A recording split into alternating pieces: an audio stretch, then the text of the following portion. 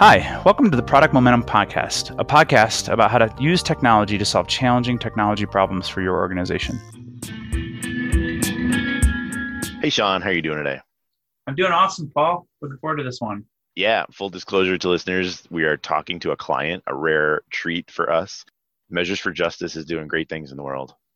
Yeah, they've got huge goals that they know they'll never achieve fully, but the cause, first of all, it's timely with all the things going on in our society, but it's a really good cause and really interesting products. And we get to go deep into this domain and talk with a real product leader in the civic space. Absolutely. We get into ethics, we get into bias, we get into a little bit of building a better data set. And if you're listening to this and the cause resonates, feel free to go to measuresforjustice.org/donate and chip in what you can. They're doing great work.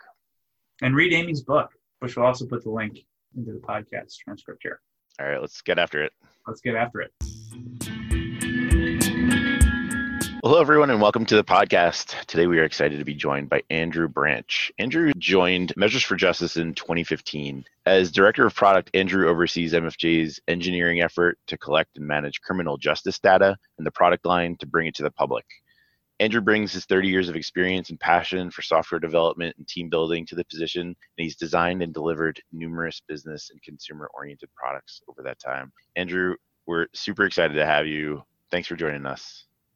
Hey guys, thanks for having me. It's really an honor to be invited on this podcast. I know that it's a great podcast. You guys had some real luminaries on here like Stephen Covey and Jared Spool. So it's a little intimidating, but I hope that I can provide some valuable information. Absolutely. So just to kick things off, I'm curious if you could share just a bit about what Measures for Justice is for those who haven't heard of it before, and then, we can go from there.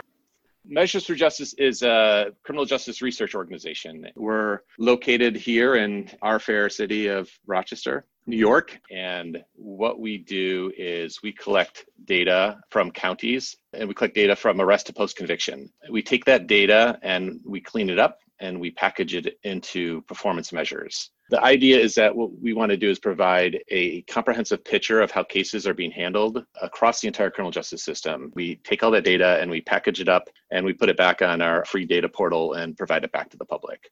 Your listeners, I'm sure, are well informed of some of the problems in the criminal justice system, but there are lots of problems. So the U.S. incarcerates a huge number of people, more people than any country in the world.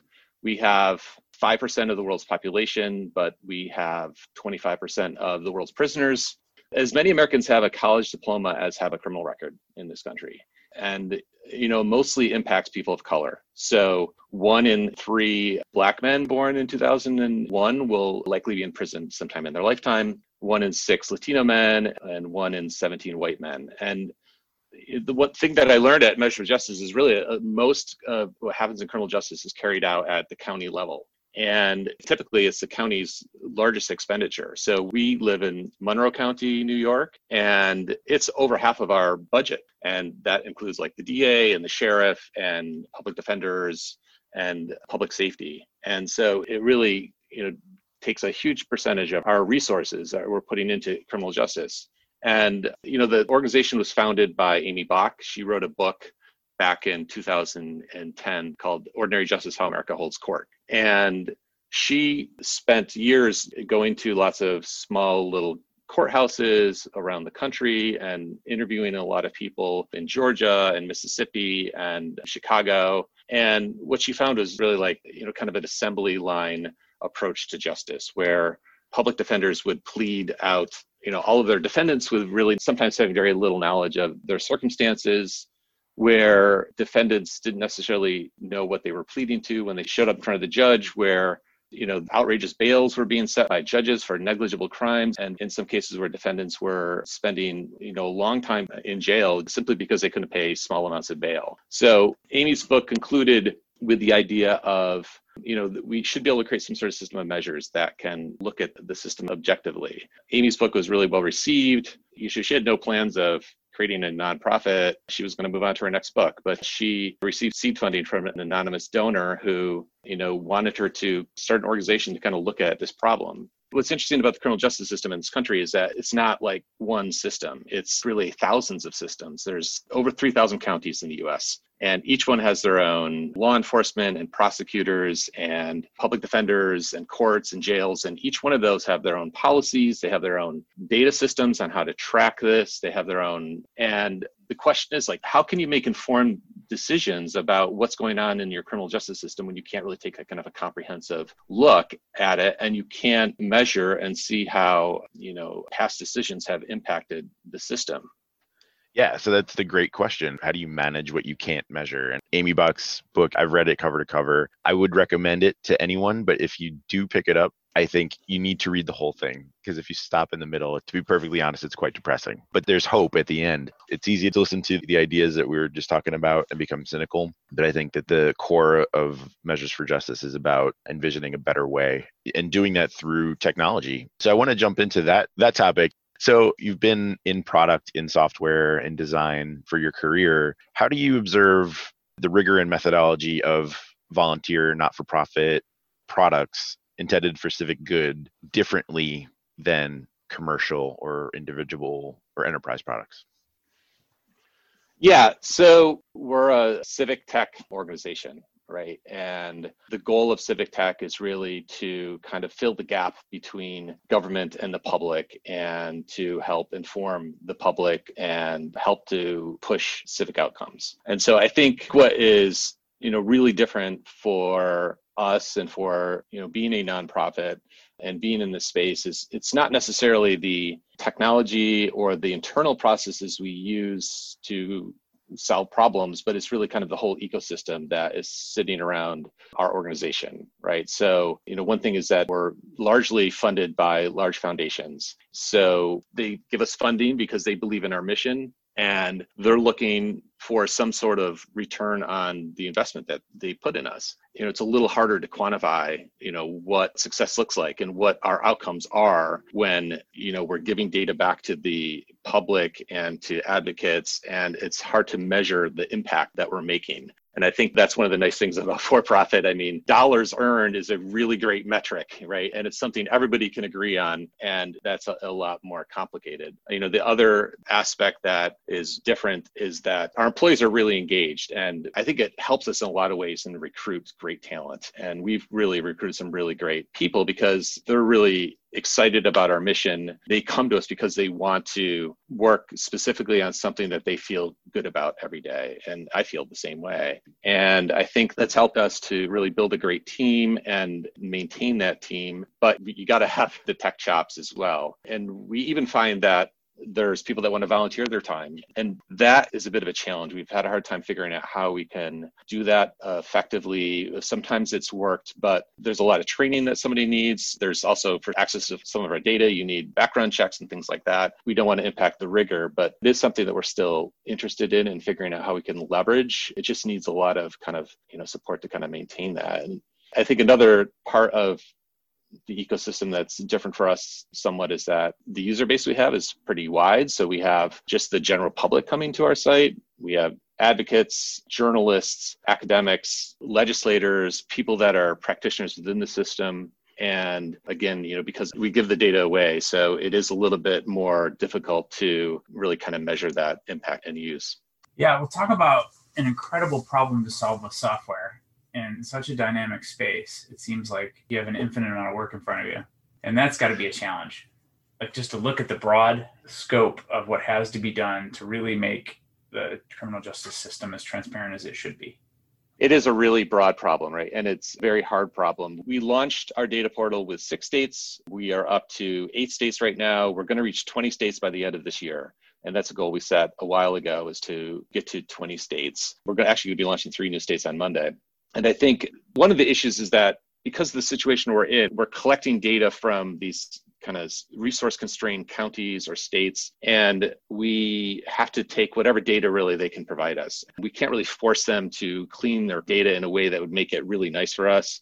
And so we really take that burden on ourselves of taking whatever data we can get. And then there's a huge amount of effort. So much of our work that we do is really taking that data in and normalizing it into a format that we can build our measures off of. And I think that's an area that we want to do a lot of work in. First off, there's a lot of work that we need to do to figure out how to continue scaling that up and scaling that pipeline so that we can kind of keep repeatedly collect that data and keep it up to date and collect a broader set of data moving forward. But what we want to do is figure out a way to kind of change our relationship with people that are providing the data. And I think really kind of improve the value proposition for them so that there's much more incentive for them to provide us the data. And we think that we can use that to help them give us better data. And so we hope it'll set up a virtuous cycle where what we're providing them is seen as more and more valuable over time. So then they will be providing us with better data, which will kind of make it easier, which will kind of help us be able to provide more data and more insights. So with that statement, it's really a broad problem to solve and a broad set of things to get to the solution. How do you guys manage prioritization?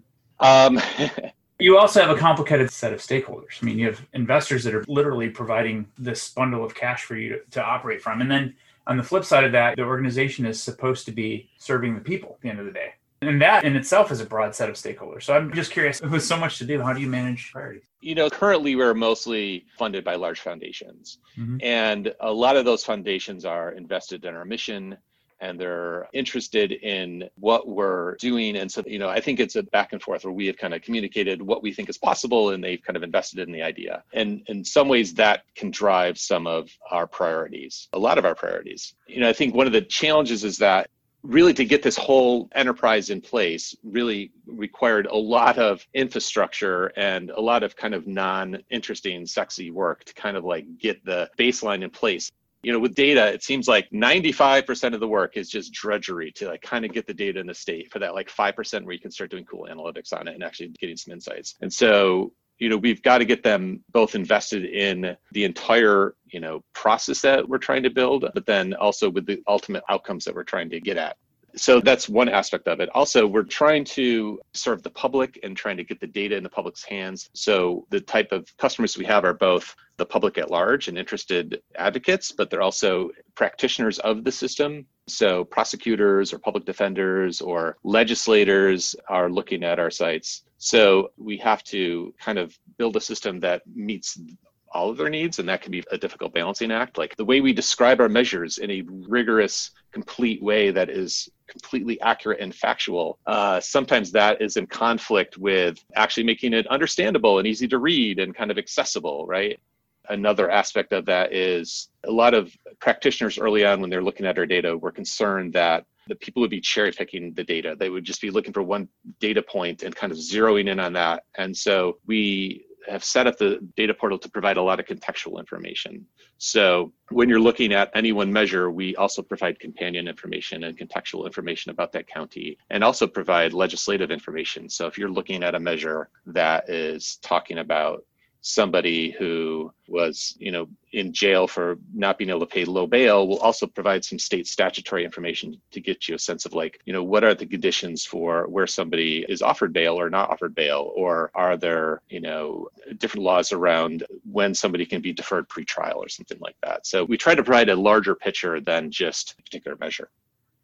So I want to dig in on potentially something a little bit sticky, but you've been talking about better data, and I'm far enough down the Dunning-Kruger curve to know what I don't know about data science. Not a data scientist, and I don't play one on TV, but I'm curious, how do you ensure that rigor? How do you prove out to borrow from Kasia Chmieliński's recent discussion, the nutrition of your data? How do you talk about, whether or not you're influencing or cherry picking or biasing data in some way? Is there a process that you go to review that the virtuous cycle isn't actually influencing something in ways that you don't intend, consciously or subconsciously? We have a lot of discussions about this internally, and it starts with our measures.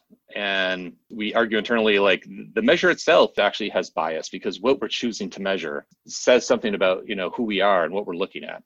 And so initially, we had a large number of measures. We had like 120 or something measures that we came up with. And these were created by some of the top criminal justice academics in the country. And we presented them all over the country to lots and lots of practitioners and academics and journalists and got more and more feedback on those. And we really started whittling those down to what universally is starting to become agreed upon as a fair set of measures. It's super important for us to remain unbiased because both practitioners within the system and the public at large is really depending on us on being that fair player, right? And so we really need the practitioners to trust us, to give us the data, to know that we're not going to be trying to take that data and like cherry pick it in a way that is intentionally trying to twist it to make them look bad. But we also need to be able to present that data to the public in a way that they can trust us and not think that we're just trying to be spin masters or something for the practitioners. And all of them agree that we need to play this role. So that helps a lot. I think we are comfortable with really advocating for data transparency. I think that's an area where we feel that we can be unbiased, or be biased, I should say. We're very biased. We believe that data transparency is valuable and it's an important thing. And we're trying to get everybody on board with that. And what's really interesting about data transparency is that it seems to be an issue that both the left and the right really agree on. The left and right agree on data transparency and puppies are cute and the sky is blue. I think those are the three things that they agree universally on. But it seems that that's one, so that's fantastic. So we're biased there. We advocate for that. We're actually launching a new whole subsection of our website that's called the State of the Data. And what we've been doing is really looking comprehensively across the country for what legislation exists around data transparency and where the data sits. And then also we set up a set of actions and kind of next steps for somebody coming to the site to advocate for passing legislation in their state. And we provide model legislation and some of the benefits of doing that. And so that's an area where we're going to be doing a lot of advocacy in the future. That strikes me as sort of core to the vision. It comes through right from the start, right in Amy's book. When I was reading the book, one of the things that jumped out at me is just how imperfect the system is, how at times the way that we have things set up to the untrained observer, it seems to be a system handed down from on high, but it's really a system of humans. It's made up of people. It's flawed, but it's something. And I think that is sort of the reflection of MFJ to some extent, because you have an imperfect data set, but it is getting more and more perfected as you get more sources and more angles to look at details. So I'm curious, when you're looking at the pixel level, how do you decide what the experiences are? Because the charts that you show on a dashboard influence what's going through the user's mind. How do you choose what gets displayed? Because what you measure is what gets influenced. Yeah, so this is obviously an area of concern that's I'm focused on a lot. And to start off, yeah, the system is really imperfect and the data is incredibly messy. And it starts with spending a lot of time on figuring out how we can standardize and normalize that data in a way that you can actually compare one county to another. And that took us years really to develop the methodology to be able to do that comparison. Early on, when we developed the measures, we started presenting them, and there was a pretty powerful circuit court judge who we presented just an early prototype. We didn't even have data. So we were just like, here's the concept of how we will compare two counties. And he said, well, you can't compare two counties. They're completely different things. One is like an orange, one is like an apple. There's no way to compare those. And, we argued back, well, you can compare everything else in our society, right? We compare schools and we compare hospitals and we compare lots of things. So really the first part was really getting a set of measures in place that were fair and that you could compare across counties. And then there is a lot of thought about how we present that data back to the user. And so all of our data can be broken down in lots of different ways, but the key way is you can break it down by race. So you can compare how white people are compared to people of color as they move into the system. And you can also compare indigent status. And so indigence is if somebody is assigned a court-appointed attorney, it's kind of a measure of poverty. And both of those measures really get at really some of the fundamental concerns that people really have about the criminal justice system. Like, are people being treated fairly based on their skin color or based on their economic status? And there's a lot of work around how we present disparities fairly. And what we do is we've settled on something called a relative rate index. And it's essentially what that's doing is it's looking at people once they enter the system. So let's say we're looking at a prosecutor's office. Once they enter the prosecutor's office, although in that particular county might have a very small African-American population or might have a very large African-American population, obviously the numbers are going to be quite different of what it looks like based on what the mix of the county is. But the way we present the data is once the person is in the prosecutor's office, we structure our measures so that it's looking at how they're treated from that point forward. So even though, African Americans in a particular county might be a very small percentage, we're seeing like of those that showed up at the prosecutor's office, what percentage of that percentage were deferred into some alternative prosecution, or which percentage of those were stuck in jail because they couldn't pay a low level of bail. So I think that's one of the really key ways we tried to address that. And then also, as I said before, like providing the contextual information and the statutory information to help give a broader view of what's going on. So the stakes are high. And I think of this dilemma between perfection is the enemy of progress, right? Versus better is the enemy of great. And you have this constant balance. Like, how do you manage, like, what are you going to put out there in the world? Like, what are your findings, and making sure that the data is right enough. So the process we go through is really involved with the data. So it starts with building a relationship with each of the agencies, often at the state level, but sometimes at the county level, to collect the data. And then when we bring it in, as I said before, each data bit that we collect is like a snowflake, and they're all unique. And so we've built a process to try to normalize that. And we spend a lot of time upfront doing analysis of the data. And then we collect any questions we have about the data, and then reach back out to the providers of the data to say, are our assumptions correct on what this data says? Then after that, we do a lot of work to kind of normalize the data so we can build our measures off of it. And then we publish that data out to a private data portal and give the agencies early access to it to kind of audit the data and give feedback and say, does this look right? And I should also say that our organization, we have a lot of software developers. We also have an equal mix of researchers and people with criminology degrees that are really meticulous in looking through and understanding the data. In order to do this work, we really need a lot of domain experts that really understand the data, because so often the data is messy and needs to be interpreted to understand what was being said. So they're doing a lot of work to code this data.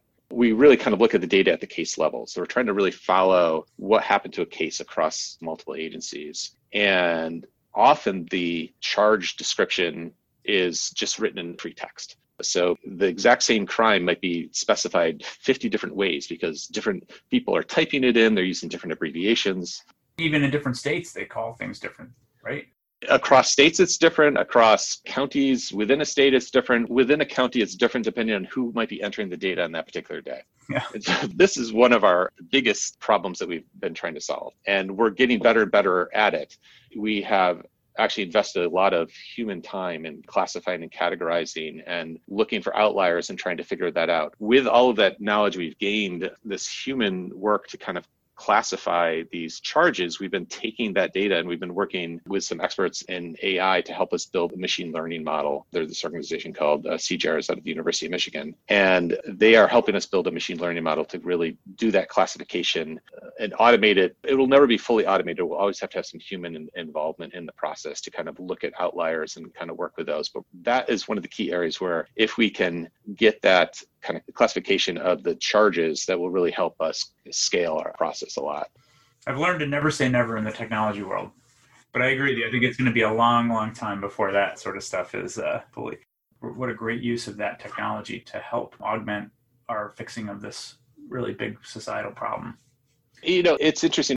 If we can't even figure out what people were charged with in a standardized way to compare, how are we going to ever do the comparisons? It really starts with that, right? Other types of problems along those lines we have is identifying a particular person across data sets. So we collect data from courts and from jails and from prosecutors, and there's no universal identifier for a person necessarily, right? So they might have a particular ID in one system, but they don't have the same ID in the other system. And they're just identified by their name and their birth date, but sometimes the middle name is abbreviated. Sometimes it's fully spelled out. Sometimes suffixes like junior or senior added on, and then sometimes birth dates get typed in incorrectly. So just even knowing who the person is and finding them in the system is really difficult. But here's the fascinating thing is that all these systems are silos.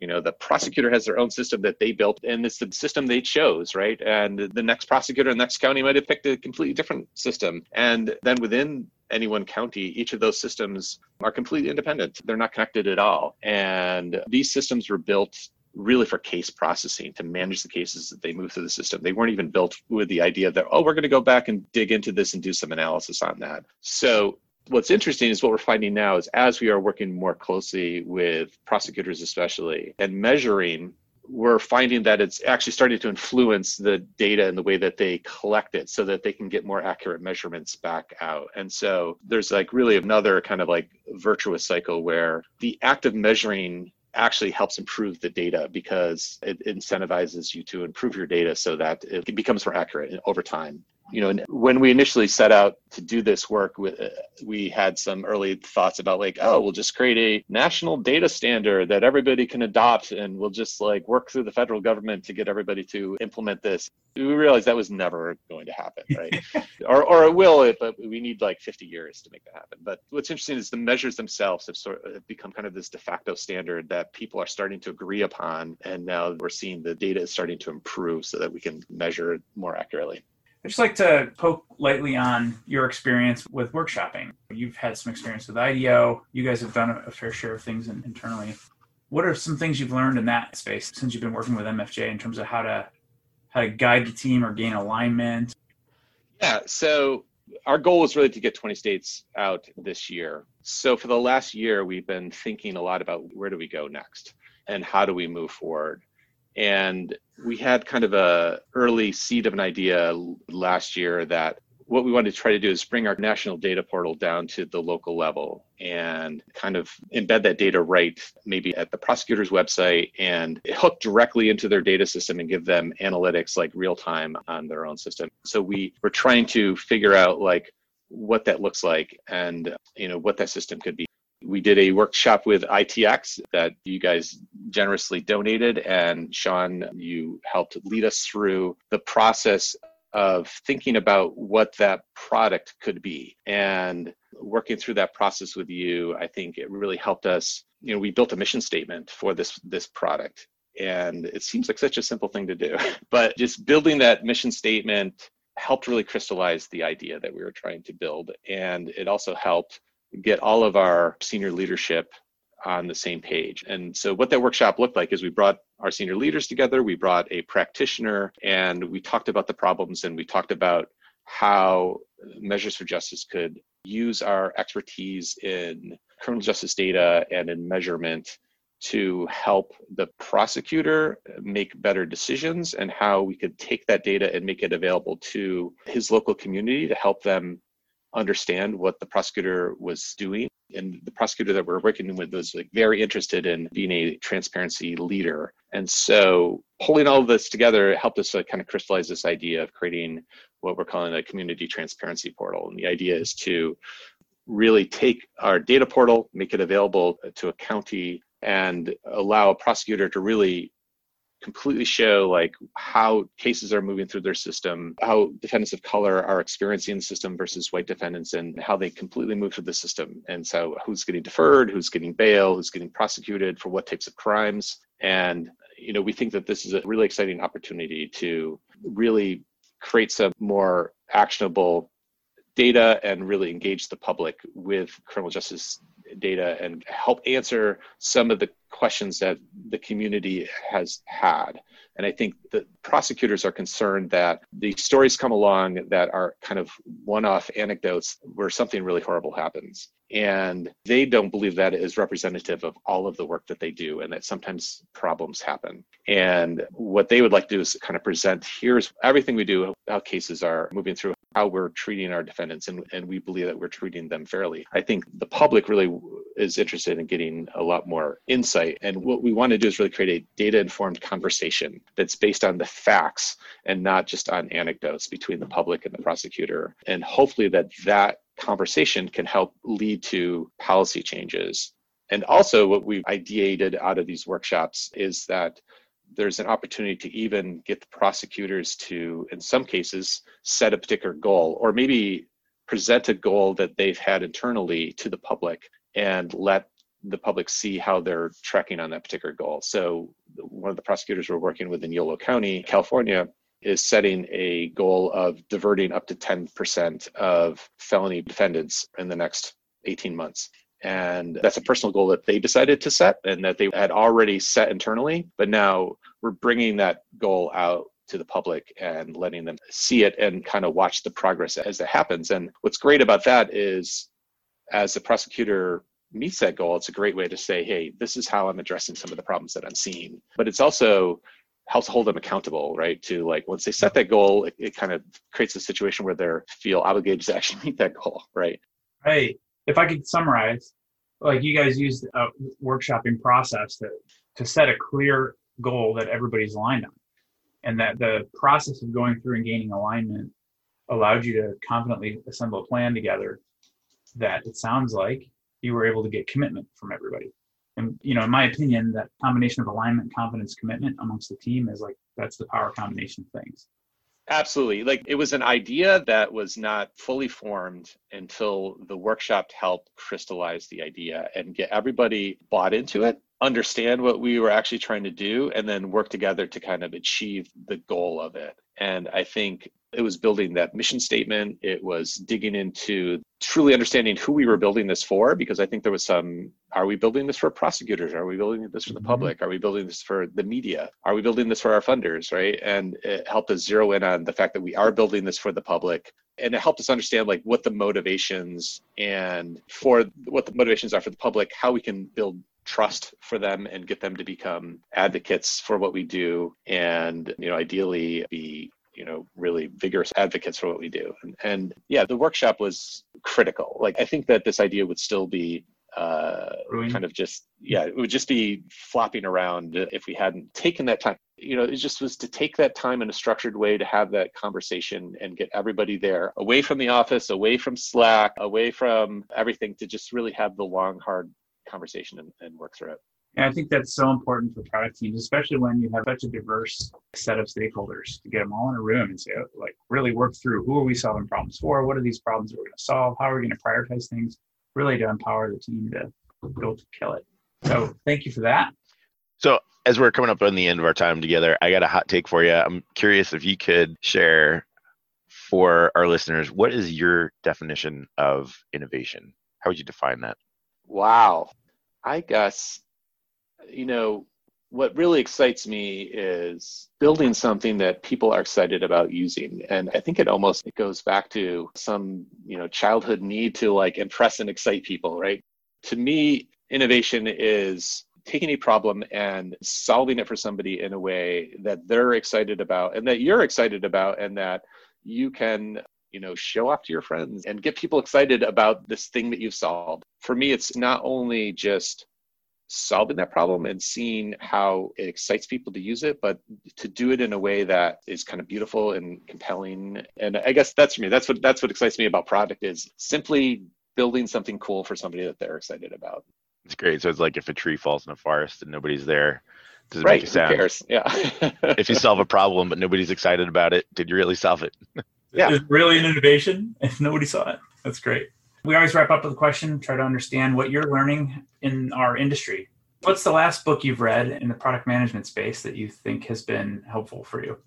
Well, it's an old book, but I had been reading Good to Great recently, and I think that is still an incredibly valuable book, and I got a lot of great insights on that. I think our organization, we're really going through a whole reorg to reorganize and become a product-focused organization with the goal of how do we organize every aspect of our company towards creating great products for people, and that book has given me some really good insights.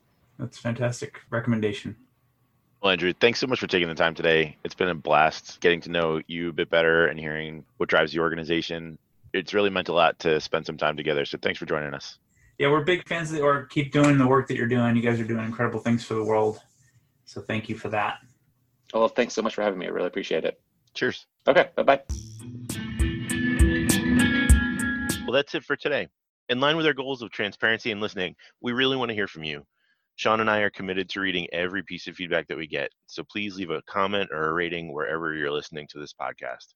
Not only does it help us continue to improve, but it also helps the show climb up the rankings so that we can help other listeners move, touch, and inspire the world, just like you're doing. Thanks, everyone. We'll see you next episode.